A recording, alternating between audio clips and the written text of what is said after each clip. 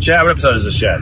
Episode number 100. Yeah. Episode. Thank you. Let's start again. Episode number 150. God damn it. 160 something. Hey, Chad, what episode is this, Chad?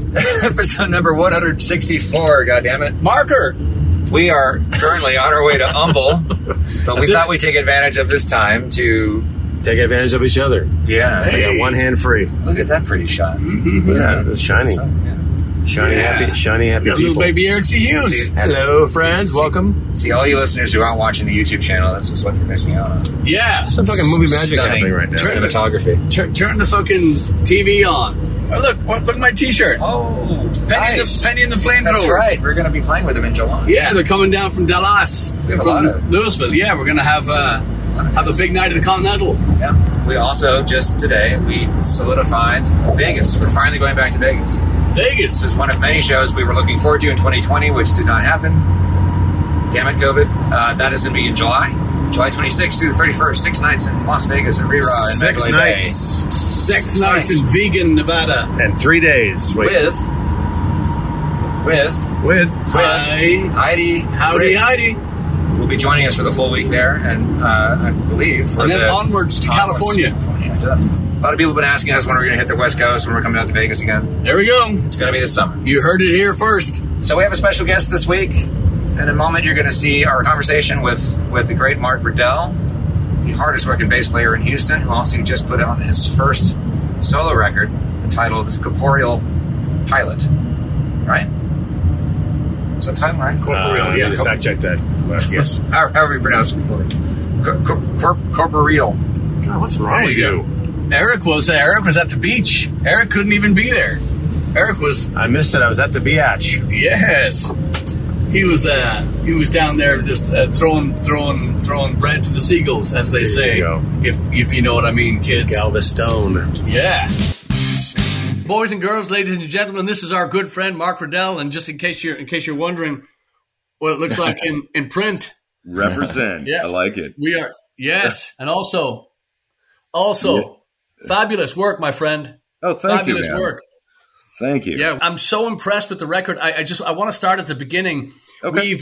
We've known about you for years. We've met you on and off through different lineups. It's and you've actually been a topic on our Slappercast many times. In that you've covered, you've backed up, you've held the rhythm. I mean, you've driven some of the best bands here in Houston, and rightly so. I mean, there's a reason why that you get the phone call first.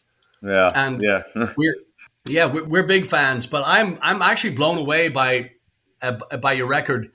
This is is this out in the shops yet? Not yet. I'm going through Orchard, which is like a Apple subsidiary for distribution, and they kind of control all that. So I think it's supposed to come out sometime in early May, like the first week or something like that. Oh, okay. Okay. Yeah, one of the tracks is available on digital platforms. The cover of the year, and then I think they may release another one before May. I'm not sure. It's really weird how they do it. They like ask for like a focus song, and then they ask for a single, like 2-sided single, right? Essentially, and so I thought the focus song would be like the first single, you know. It's not. That's the one but that's the one you tell them, like, I want to put it on, like, you know, these playlists and, focus on this market. But this record is kind of weird because it's all over the place genre wise. So like, you know, the song that I chose, which I think is the strongest one on the track, has got kind of this Queens of the Stone Age feel. So I was kind of pushing for, playlists that were like that. And then the first one they release is this one. And I was like, well, this doesn't really work for those playlists. I mean, it does for some of them, but, you know, it's like, all right, whatever. But, you know, I knew I was going to run into that problem kind of from the outset. You know, I knew this was going to be kind of a genre variant album. Just because I've been sitting on these different kinds of songs for so long, you know? Wow. Yeah. Like how old are some of these songs? Are some of them like recently written, or things have been sitting around for a long time? Most of them, let me think. I think most of them were written during lockdown. Oh, okay. Wow. Most of them. Cool. And then a couple of them I brought out of the, brought out of the vaults and dusted them off and fixed them a little bit and rearranged them and we got what we got. That's cool, man. I love the diversity of it. I love the swath. I mean, you really do. You set across the thing. The victim of a negligent suicide. That I was just my stereo couldn't go loud enough. Yes. That's Man, I got to give John Moran, the guy who mastered it, a lot of credit for that one because he fixed it. Like he didn't fix it; it was fine. But as you might imagine, the guitars on that track were hot, real hot, and they needed to be, and it was fine. But when he mastered it, it all kind of, focused in, and he did a masterful job of mastering. Cool. But that's cool. I'm glad you like the diversity of it. I was a little worried about that in the beginning, but when we started getting into it and recording it, I was like, no, I think because there is kind of a through line in it. I think it's just, and I think it's mainly just because of the players. You know what I mean? I think I brought in the arrangements and they were pretty meticulous. But as far as how they were going to play, I just let them do it. And so I think a lot of what is cool about that record is that yes, they're all different, but it's all the same players and they're all coming at it from the same place. And so there's this kind of tie that binds, if you will, all together, Victims of Negligent Suicide. That was a fun one. I almost passed out about 2 or 3 times in the booth trying to sing that one. Oh, wow. Yeah. Man, like I say, it's heavy, it's fat, it's everything, but everything is in it. Everything's in it. There's a kitchen sink. There's everything that you need in a rock and roll number. Yeah, thanks, man. I think that's one I'm going to try to with Isaiah's help, maybe try to pitch to some skate video companies or whatever, to see if I can get it on a soundtrack, if you will. Wow. So we'll see. It was a fun one. One of the questions I wanted to ask you today, Mark Rydell, is give me a song and give me a band that's, Queens of the Stone Age or up. Give me a band that you would want to cover any one of these songs right now, today. Oh, wow. Oh,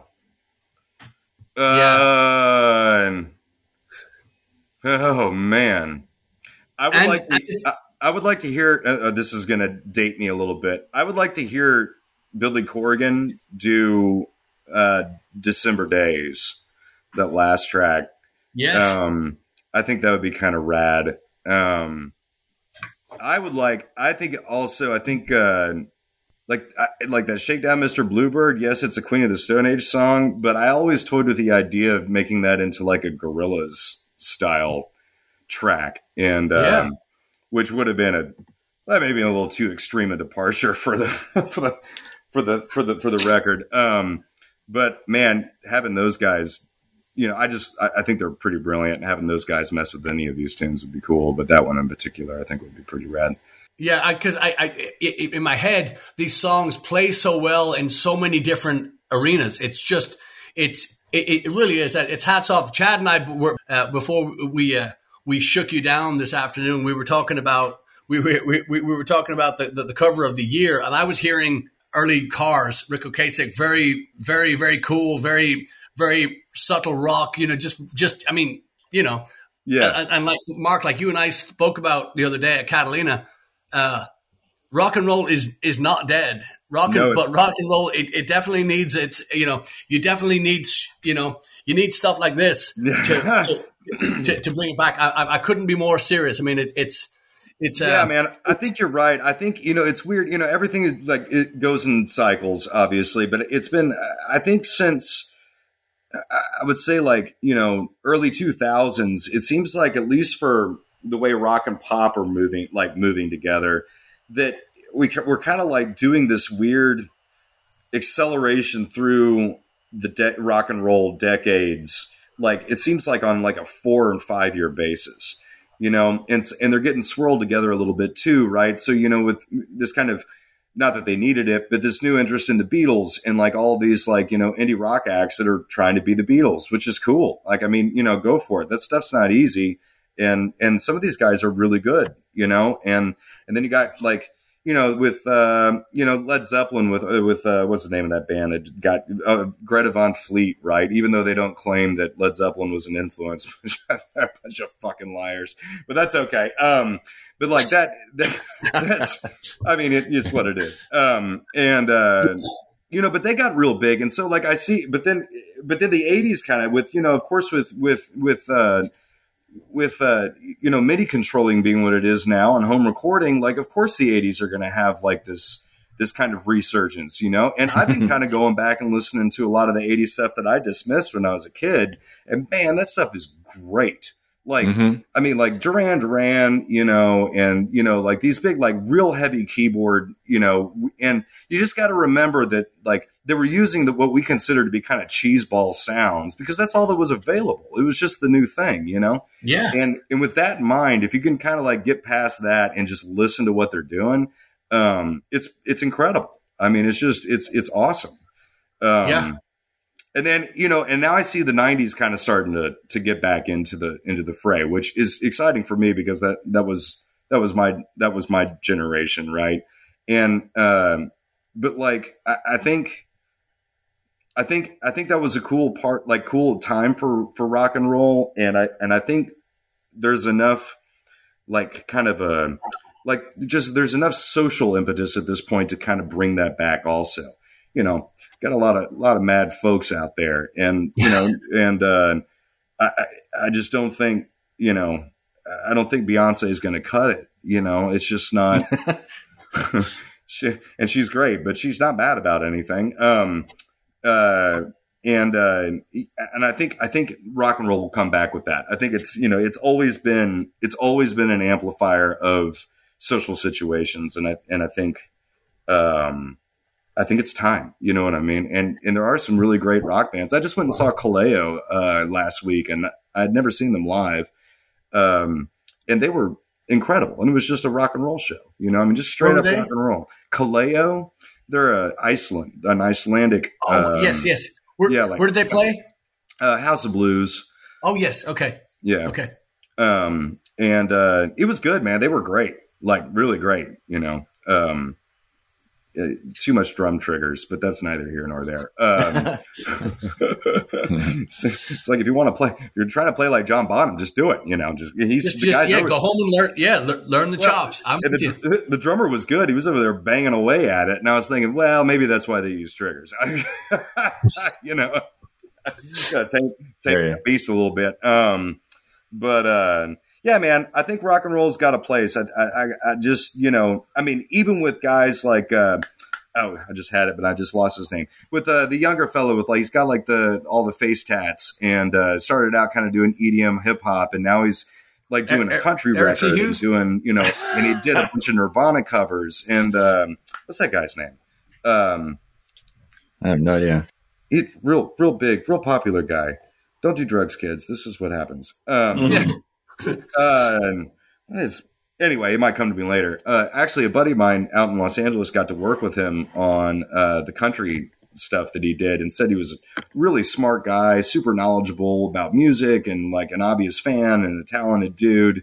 And so when he came out with like doing those Nirvana covers, and they're awesome. Like they're great, and it was really unexpected for me. And I was like, "Oh shit, man! Well, maybe this guy will help kind of bring this back." And then you got like the new Batman movie that just came out, and they used Something in the Way like apparently repeatedly throughout the record.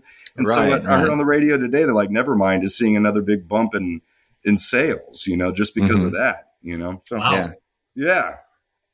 Which, like I said, all that's very exciting for me. Yeah. Yeah, it's disheartening to me to see and to hear the amount of country that's and again I don't mean country, thank you, Chad. Country music, it really is. It's just to me it's just it's a gun in the mouth, for dinner and dessert, for just the amount of shit that's trying to be passed off as that, and the biggest spotlight on it. And you we Blackguards and you, Mark Rydell, have. we both recorded at, actually, it was because of your record that we went to Edgewater Studios. Oh, nice. And worked with those guys because we heard the guitars on. I was like, woo. And the drums were like, yeah. So that was, and those guys, that was impressive to me because given their choice, they would probably just be a country recording. Of course they'll take what work they can get, but yeah, I think that's the big thing. And there's just a lot of work in that country thing, especially being in Houston. Yeah, I've as a session guy over there, we've done a lot of that kind of quote unquote country music, and and some of it's actually been really, really great. But a lot of it is like sometimes I just want to it's not my place. Obviously, I'm just there to play the bass line. But sometimes I just want to ask these guys to be like, is this? I realize this is a big market and it's an exciting one to get into. But like what do you bring into the genre? And I think unfortunately the reason why country is so terrible now is because there's no focus on the uniqueness of the singer anymore. And I think, they all sound the same. Even the singers all sound the same, and they have to. Yeah. It's like they're conform. They feel forced to conform to play the market. And I don't know if that's anybody's fault necessarily. I just think it's just the way it is right now. And of course, terrestrial radio is being where it is right now, which is a whole other discussion. I'm sure we can get into that a little bit, but, the terrestrial radio world for like Texas music artists or country artists from Texas specifically is still very much alive and well. And I don't know if maybe they're just shepherding like this kind of uniform blah, because they have a listenership that will buy the stuff that the advertisers put on their shows. I just, it's weird, but like the days of all my favorite country singers, they can sing 2 bars. I know exactly who it is. I couldn't do that for any of these guys, they're just not that good, and the writing, it's weird also to me how like all the songs kind of sound like, and there are obviously exceptions and I'm taking a broad swath here, but yes, a lot of it to me just kind of sounds like worship music with maybe some pedal steel in it, and that's kind of all it is, a lot of recycled chord changes, a lot of recycled melody ideas, which that country's always been guilty of that, but just uniqueness is gone. It's kind of bad. I will tell you though, man, one guy, a local guy who I really, really like as a writer, and he's kind of come into his own too, is Jason James. Y'all know this cat at all? I know the name. Chad, yeah. And he's doing like, it's real traditional. It's in the older style, kind of the 50s and 60s. And he's got a cool voice. He started out sounding a lot like George Jones, and he still kind of does, but he's kind of coming into his own. And he writes really good music. Like, he's a nice fella too. So like, like I said, it's just like rock and roll and dead. I don't think country's dead either. It's just, it's just what people like, which ain't no control on that, Yeah. Well, I understand what people are going for when they ask for a country band at a barbecue and a country band at a, I understand that people want to get in the dance floor. They want to 2-step. They want to do blah, blah, blah. However, what just drives me up the wall is there just no fucking time taken to stop and say, I'm going to put this is how I'm going to push not even push write for yourself, but at the same time, be yourself.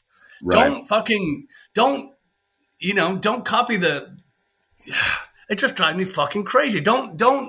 If it sounds too much like somebody else, then change the key and fucking cut your wrist, man. Just do something a little bit different. Like, I think a lot of guys forget that like most of the great singers and frontmen in the world, they really honed their sound and their movements and the whole thing, and play it around. I mean, you know, it's not just open your mouth and see what comes out, you know? Yeah. Now, of course, I say that, but I did a lot of that on my record. I did. That was the most uncomfortable part of it. Really?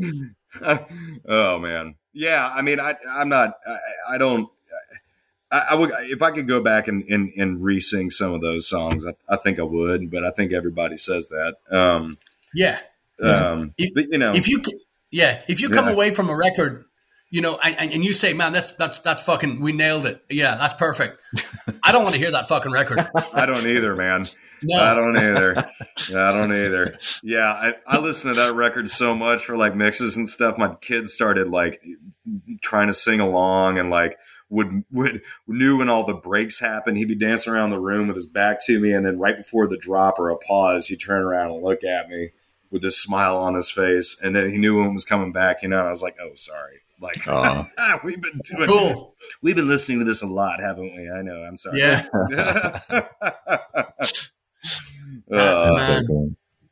There's nothing better, man. There's nothing better than that. When your kids run for the hills, when your record comes on, then guess what? Go back to the. You got a problem. Yeah, that's not going to work. Yeah. But those guys over at the whole point of this, those guys over at Edgewater are fun to work with, and you know, they get some good projects, and I think, you know, we're going to go do the new Mighty Orc record over there too, which should be cool. I'm looking forward to that once we get all these songs worked up, you know. But yeah, I think that'll be good, and hopefully good for him too, you know. Get him. He is. He's another one that we've been waiting to get on here. He just not only a guitar singing, just beast, but then he comes out and he starts taking pictures and he makes Ansel Adams look like a fucking cartoonist. He's stop it, just slow down. Yeah, he's brilliant. He's an artist through and through, you know. And he also he likes to hyper focus, which I think a lot of artists also like to do. And so when he puts his mind to do something, it's going to get done pretty quick.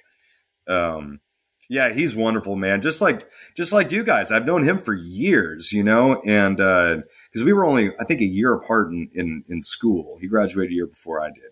And I used to see him all over the place. And, you know, I was super excited when Matt Johnson came and played with Stinson for a long while, you know, and I was pumped about that because I'd seen Matt play with Orc for years and loved him as a drummer. And then Orc and Orc and I knew each other, had been friends. I booked something with another band that I used to front back in law school, Studio Magic Black. I still love that band name. I took that from a buddy of mine. We had a rock and roll thing. And so I was putting together shows, and Orc came and played a couple of them, which was really cool. So, you know, we kept in touch. And then finally, just out of the blue one day, wanted to meet up for a beer. And he sat down and he's like, "Listen, man, do you know anybody in Houston that plays bass? I'm trying to get something new that's going. You know, is there anybody you would recommend?" And I was like, hello. I mean, I'll do it, dude. He was like, "Will you?" And he was like, "I just figured you were too busy." I was like, "I mean, you know, we'll figure that out. But dude, let me play with you." And he was like, "Okay." And so there was that. And it is fun, man. That guy, he's a great guitar player, yes. But man, I think the thing that his singing is just you just got to sit there and stare at the guy, you know? Yeah. It's just, it's amazing. He does this version of Graceland. Have y'all, Paul Simon's Graceland that he worked out for his solo gigs? Oh, it's beautiful. It makes me cry every time he sings it. It's just so good.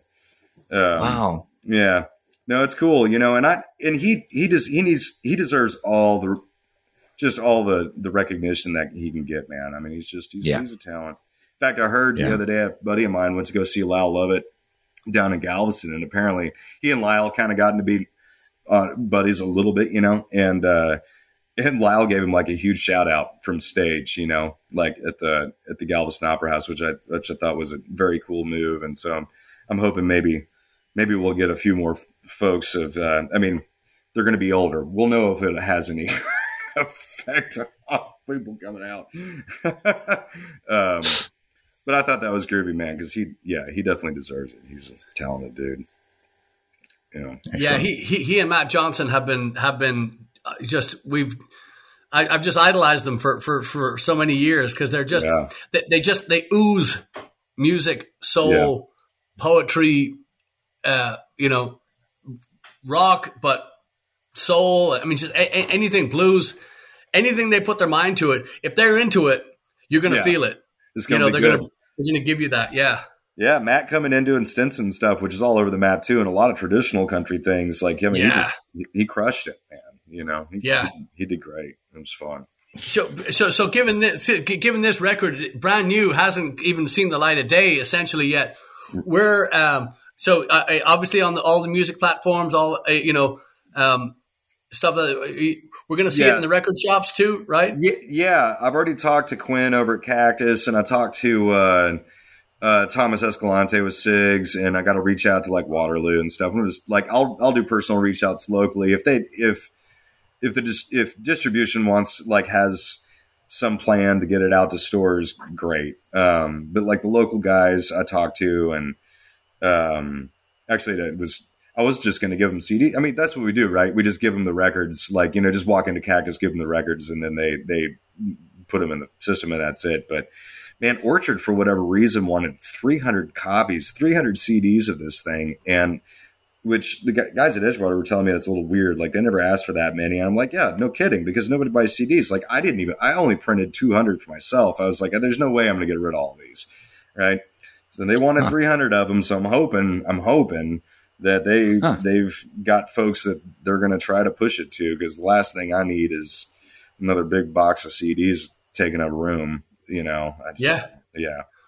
They know what they're doing. I hope so. We'll find out. But yeah, so it'll be available in stores, and then it's on all the digital stuff. They help out making a YouTube page also, so I'll have all that. Good. With the videos that I did during lockdown, also with a buddy of mine. So, nice. Yeah. How many videos? Just 2.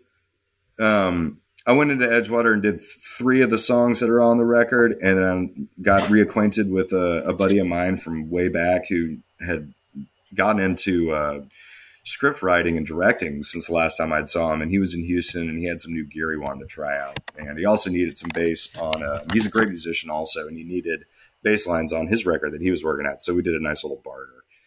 Bass nice. Yeah. Speaking of that too, where can we get these? Oh, well, you're going to have to call me or email me at this point. There will be a store eventually, but that's going to all happen kind of at the same time. I love those, man. Trish Cramblett did that design, and she nailed it. Yeah. It's so good. Yeah. I do want to mention too, it's a word of warning. Ladies and gentlemen, boys and girls, do not wear this shirt if you don't want to get laid. I'm so fucking tired. I've only worn it once, but God, it's been the most I've ever had. I'm telling you. So, that's fantastic. Maybe I should start wearing one. No, I can't do that anymore, man. But yeah, it's just I'm not a young man anymore, so I have to wear it inside out when I want to breathe. There you go. You absolutely nailed it. But I gotta say, man, I keep going back to $4 wine on the record. I just straight ahead rock and roll, man. But I love that. I fucking love that. That was I figured any rock and roll record's got to have one Chuck Berry song on it, and that was my Chuck Berry song. So yeah. Straight up, man. Just so clever. So the harmonies are so rich, and the thing I love about it is you cannot. I fucking hate when you get a record and you go ba-dum-bum psh, and you know where that fuck. This is one of those ones. Just makes you think. It's nice because you can tell that it's written by somebody that's thinking, but still not trying to rush you. And I mean the band rush you into stupid fills and crazy, time signature changes, all that bullshit. Nothing wrong with that. I mean, if that's your thing. I just like it because it makes you think, and it's one of those well thought out records, and it sounds so fucking good on a nice stereo. Yeah. And, again, like I say, I'm so old. I don't like I love it on my CD player. I love it in my car. I don't like it. I don't listen in headphones and that kind of shit. Yeah, so, man. I didn't even get to hear it in my car until it was finished because I never had I got a CD player, but I don't have any Bluetooth connection. It's an old enough car for that, and I just kept dragging my heels on getting something for it or whatever, and I didn't want to buy another dongle or whatever the fuck they call these things. Man, there's my old man statement. I have no more dongles. I don't need any more dongles. So I finally got to hear it when it was all said and done in the car, and I was like, oh, hey, all right, yeah, okay. Oh, it sounds good in the car. Okay. Yeah. Good. Which I think is very important for any rock and roll record. It's got to sound good with the windows rolled down. Absolutely, turn it up all the way, Yeah. Yeah. And I did have a cyclist go by the house the other day, and it was playing quite loud, and the cyclist turned to the house and was like, yeah. Yeah. Awesome. I don't know what they could. Yeah, I don't know what they could make. Yeah, it was cool. It was cool. I just caught his eye as he was going by. He was like, "Yeah." I was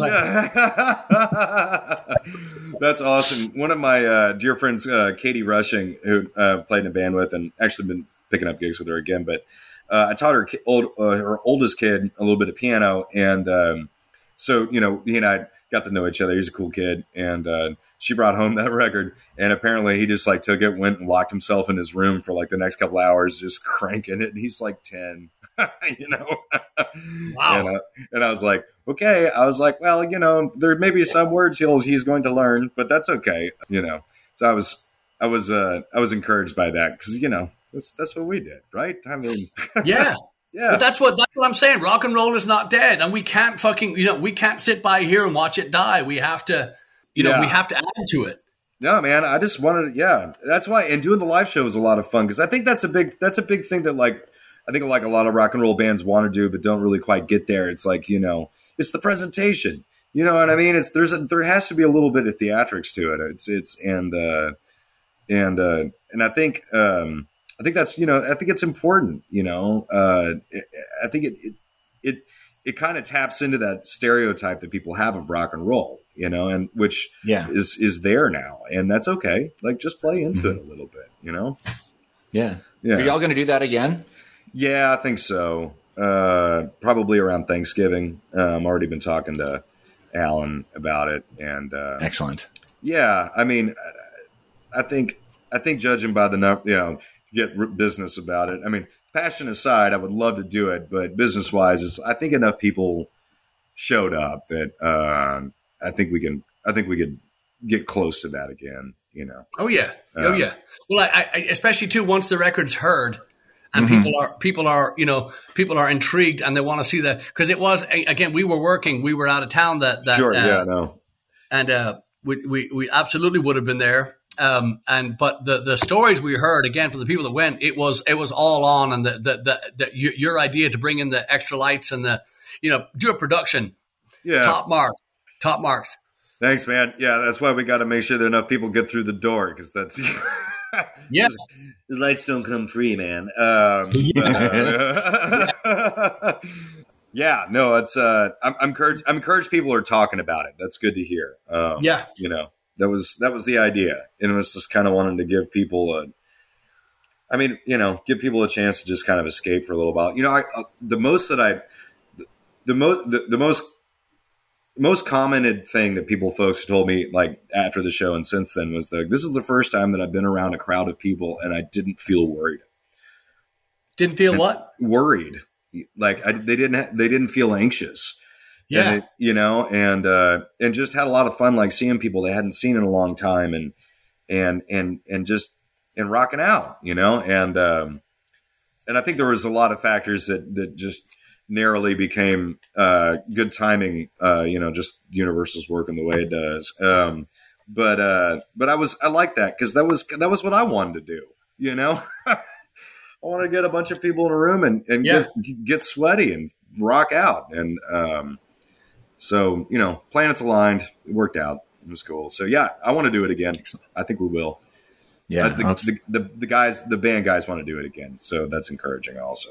Yeah. Yeah. Actually, can you run down? Can you run down the people on the album? It was Isaiah on drums. Yeah, so Isaiah did drums on almost all the tracks, except for one, and then John Shelton did all the guitars, lead guitars. Derek Hames did backup vocals and organ and rhythm guitar, and some keys, and then. And we also had Nissa Garcia come in and sing some backups on some of the tracks. And then the Mighty Orc and Chris Ardoin came in and did one of the numbers also. Fantastic. Yeah. Yeah. Like I say, it's such a beautiful representation of kind of like a bird's eye view of a great rock record. It's just, it's so rich. And it's so, like I said, it keeps going back to, but it's not a predictable, which is my least favorite record to listen to when you know what's coming and you know that, right. I love it. Thanks, man. Yeah. I was really happy with it. And, the lyrical content was really important after years of playing with Stinson, who that guy is just a lyrical genius and all the stuff that he had introduced me to, like from the songwriting standpoint, well-crafted songs and brilliant lyrics and how all of that can work together. I don't know if I quite got to that level, but damn it, I really tried. You know what I mean? And I'm pretty proud of the lyrics on this one. If you listen to it pretty closely, you got to kind of think about it a little bit, but there's some colorful imagery going on and some connections that I hope aren't too obscure. Yeah. That's, but yeah, I was pleased with it. I don't know if I want to do a whole full length record again. I'll probably just do some singles from here on out, just because there's not really, I don't feel any big push to do it. And it's expensive, much easier to budget just one track at a time. So yeah, but it was fun, man. It really was I've had a lot of really good mentors over the years for songwriting. And so I was just trying to do something I'd hope they'd be proud of, Yeah. Well, it shows. And Mike Stinson, boys and girls, if you're curious, we were talking earlier about country and how just utterly boring it is and predictable and bullshit. But Mike Stinson, check him out because he travels in that country circuit, but he plays by Mike's rules. He doesn't play by anybody else's. Whatever the flavor du jour is, Mike's writing his own. Yeah. I'm looking forward to that. He's coming in April. We're going to do another record, and there's not really any country music on it. I mean, there's some country themes maybe going in, but it's going to be a rock and roll record. I mean, that's just what he's been moving towards. Those first records, he loves classic country, and he was trying to write songs that he could hear George Jones singing or hear Willie Nelson singing or And I think he did it, man. A lot of those country tunes that he wrote are brilliant. I mean, it's hard for me to find tracks that I just don't like on any of his records. You know what I mean? Yeah. It's really hard. I mean, they're all really good. And then, and then over the last 10 years or so, he kind of started getting more into the rock stuff, writing rock and roll songs, which I think was cool because, I mean, it's not easy to do. Rock and roll songs are not easy to write. It's almost easier to write a country song in some ways. I mean, I agree.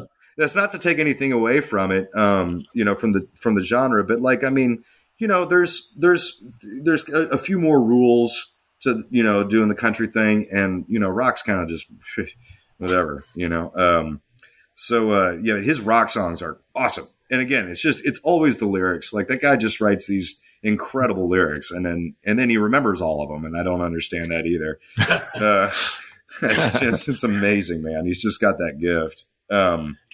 Yeah. Are you going to be playing any shows with him in town while he's recording? I don't know. I have to go on tour as soon as we get done recording the record. With whom? With Sam Morrow. Oh yeah. Yeah.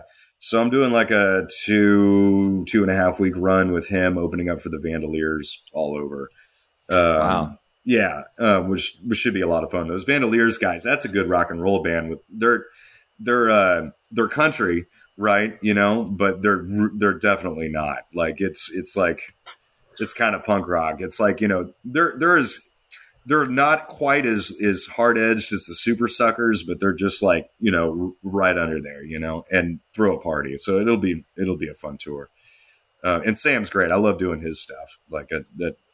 He's always got good musicians, and it's cool music. So that's really cool. Yeah, that's so cool. Sorry, Chad, I absolutely just bulldozed you on this one, but and sorry, people are wondering too. They go, where's little baby Eric C. Hughes? Well, Eric got a new shipment of babies in, so he's sampling his. That's all he lives on. He lives on dead babies. So he's right now just at the graveyard, just going through his new supply. No, but he couldn't be here today, which is a shame because we were listening to the record and he was actually you and he were listening to the record, I guess, as they were they had just come out, and so Eric was the one that was going, hey, holy fuck, you got to hear this record. And he was all over just jumping for joy. And you know, nothing gets Eric happy except dead babies and and rock and roll. So yeah, unfortunately for us, Eric was not able to be here for this one today, which I know he wanted to be here for. So again, we're just, like I said, and Mark, thank you for coming on at such short notice too. You and Ork have been on the radar and Luba Dvorak, of course, as well, have been on our radar forever. But we've actually got into this a year and change into this podcast. We're actually hitting a stride right now, and we're on a kick right now. And what we do is every week we kill a song. Okay, and you can take any song from any genre, from any time in the whole world since the beginning of time, and you get to kill it, which means it never existed and it never happened, and you're responsible for that. And if you would like to take a stab at it, we would love to have Mark Riddell's song to kill. Okay. On this day. And we can give you a moment to think about it too, as long as it's not anything by Cher, because I'll cut your mic. Wow. You know, it's hard. Not an easy question. Like, no, it's not, because like, okay, so like the songs, like there are songs that if a band starts playing, I will walk out of the club and until it's over, and I'll walk back in. Like I've just gotten to the point in my life. Yeah. I'm out, man. Yeah. I can't do it, you know? Yeah. But at the same time, you know, and it's those fucking songs that everybody requests all the time, right? Yes. You know, which, you know, and I know why they do. But it's like, you know, oh God, please, you know, but at the same time, like they're great songs. Yes. You know, okay. Okay. Let's go with, I think I could definitely get on board, and I would gladly take full credit for it, for killing, Folsom Prison Blues, Johnny Cash. Oh, wow. Yeah. Do I love that song? Yes, I do. It's a great song. But God damn it, like the guy has better songs and nobody knows what they are. And I mean, I cannot, there is not one gig. You cannot play in a country bar without some yokel coming in and being like, y'all play some Johnny Cash. And then you start playing another Johnny Cash song. They're like, no, play some Johnny Cash. And you're like, yeah, he has one song, Mark. He has one song. And, I've gotten to the point where like the bands that I play in regularly, there's a time there, like when I first started playing with Charlie Harrison and he had it on a set list, and got to the first gig with him. I was like, listen, man, I'll be like, I may have critiques now and then. I was like, but there's one thing that I don't do. And it's like, I don't play Folsom Prison anymore. and he looks at me and he was like, what do you mean? He's like, people love that song. I was like, I understand, but I do not play that song anymore. Yeah. If you play that song, I will put down my bass and I will walk off stage. I'm not going to do it. And he laughed and he said, okay. Now, if you're tipping $100, fine. That's how much that song is worth to anybody, right? It's like for the band, like don't make them do it. But also like every like up and coming artist, like they always put it on their set list, and I just want to take it. It's like no, like the song needs to die. But anyway, so yeah, Folsom Prison Blues. It's a good song, but it doesn't need it's had its time. I'll kill it. I concur 100%. We've had it in our set since the beginning of time. And to make matters worse, I heard somebody sent me a video and it's a Renaissance, because what we did was we combined Folsom Prison and Fields of Athenry, which is an Irish and American song. Yeah, right? yeah. And so, I dig that. I think that's cool. You know? Yeah. So I wanted Chad to sing the Irish one and I'd sing the American one, you know, just for, but somebody sent me the other, and you will not fucking believe this, but glad we're all sitting down and hopefully we've got fresh depends on, because somebody sent me a video of a Rennie guy. God, where the fuck was it? A Rennie guy, and he was singing Athenry, and he went into he was singing Folsom, and he went into Athenry. I was like, "Oh, bugger!" I wonder how that came across. But where did you figure that out? Mm-hmm. Yeah, but it was, and again, I thought it was kind of funny to call it prison love songs, because it was right. So, but I'm with you 100% on I kill songs all the time that we play. Why? Because they're fucking done. They're fucking done. And are we doing something a little different to them? Yeah, but it's still, again, it's like being the thinnest kid at fat camp. It doesn't, right? You're not. Still can't have any cake until you get back home, Yeah. So, Chad, kill a song for us today on this beautiful Tuesday. All right. I was going to say this for when Eric was here, but he'll have to react to it afterwards. Last week, I killed a song that some of our listeners were angry that I killed. Yes. The No Doubt song.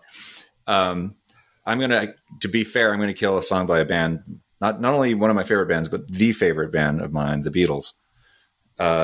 Maxwell Silverhammer. Oh. Gotta go. I did not see that coming. I didn't either. I think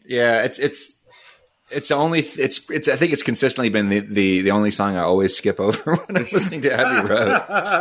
And the other Beatles didn't like it. They were just kind of, it's like, all right, we're going to play your silly song, Paul. And to me, it's just like, it kind of, that was indicative of where Paul was going with some of his weakest material throughout his 70s solo career. It just does not hold up to the rest of that album. No, even the other stuff. But the stuff that Paul does on side 2, absolutely brilliant. And Maxwell Silverhammer just seems like he was just goofing around. It was like an excuse to play with the Moog synthesizer, I think, which is fine. But you're not going to believe this, but the song I was going to kill today was "Band on the Run" by Paul McCartney. Oh, really? Yeah. I'm not a Paul McCartney fan, so it's real easy to kill any of that. But that's funny. That's because I had no idea you were going to say that, Chad. And then I'm going to kill one for Eric today too. I'm just kidding. I'm not. But I'm going to let him do that. But Mark, we got to have you on again. We got to do this again because we have many, many, many more questions, and I want to do it. I want to do it when this hits the stores, especially here in sunny old Houston, because I know there's a lot of people that we know that would like to get some fresh rock and roll in their veins. Heck yeah, man. Thank you for having me on. This was awesome. I love you guys, like not only like as musicians, but you're good people too, and that's always important. And likewise. Yeah, dude, let's do it again. Like I said, I'll be back from tour and stuff like right at the beginning of May, which will probably be right when this stuff starts to drop out. So it'll be perfect time. Excellent. So we should do it. Fantastic. Yeah. Let's do it again. And then we're down the road. We've mentioned this a couple of times, but down the road, and I mentioned it to you at Catalina Coffee here in sunny old Houston. We're going to do a round table, and you are absolutely crucial to this discussion, but we want to talk again, this probably won't fall under the Slappercast umbrella, but it could. But I mean, again, I want it to be a musician focused gig / tour / gig.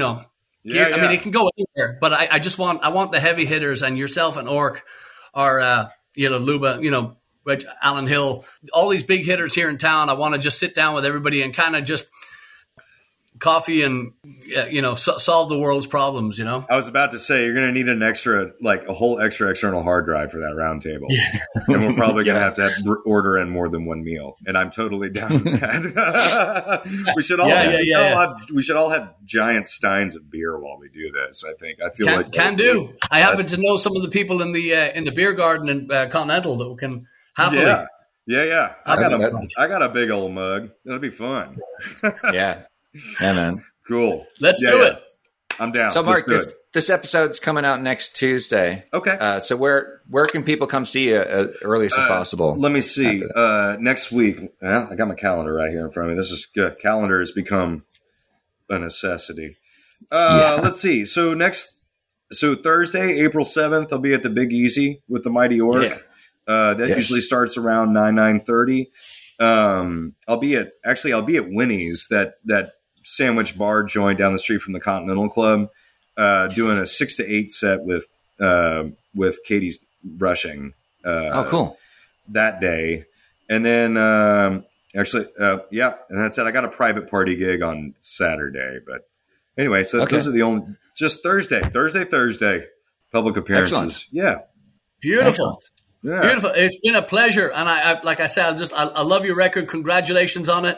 And I can't wait to hear a lot more from you. You've got so much in the tank, my friend. Oh, thank you, brother. I hope you get the time to do it. Yeah, I got a couple that I'm already working on and guys I'm talking to work on it with. So it'll happen. But man, thank you. I'm just glad you dig it, man. Thanks for getting into it. That's awesome. Absolute pleasure, man. Thanks again, Mark. We will have him on the show again for sure. Hopefully, all four of us next time. Done deal. So 1, 2, 3, 4. Okay. So Eric, we need to get you caught up in the song killing this week. Yes. So we went the Paul McCartney route. Oh yeah? Yeah. I killed Maxwell Silverhammer. Ooh, Beatles, but I hate all Paul McCartney, so I killed Band on the Run. If we're gonna kill a Paul McCartney song, it's gonna have to be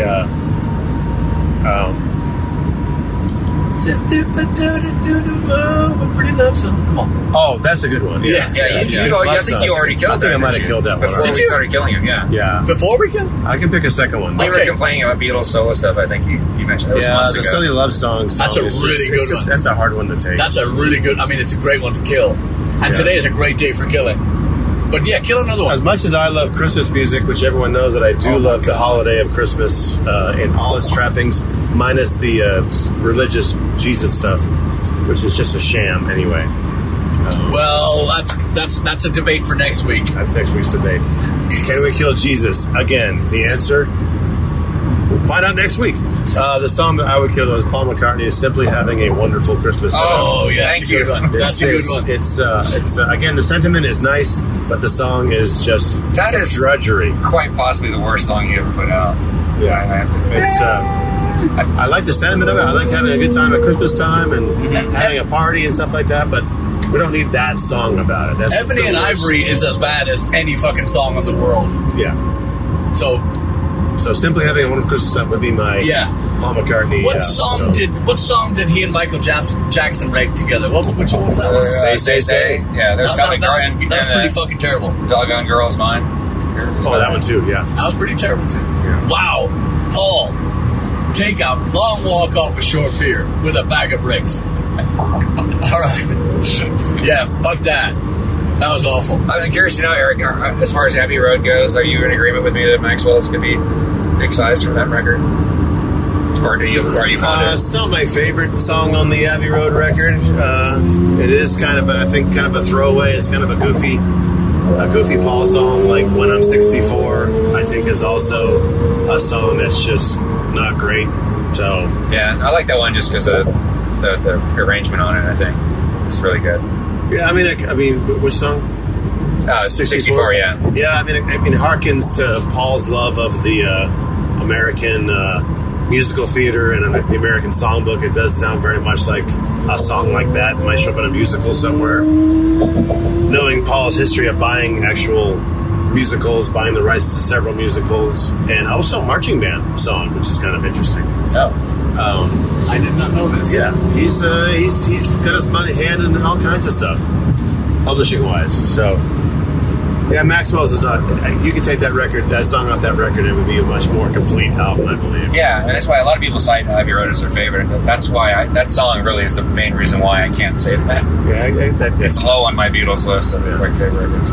Rocky Raccoon is kind of stupid too. And actually, the whole White Album is kind of stupid, but that's just me. There's a lot of stupid shit in the White Album, but I think that's why I forgive it, because it's the same album that has Revolution No. 9 on it. Those silly little songs that they have are a little bit more. Well, less of a big deal. I think less annoying. I sort of think the White Album was like, hey, we're no longer a band. We're just four guys that happen to work together once in a while. Right. And it was definitely like not a Beatles band record. That's just my thoughts. Yeah. Anyway. Yeah. Thanks, Paul, for the memories. I wish you guys could see this fucking driving today. It's classic fucking Houston.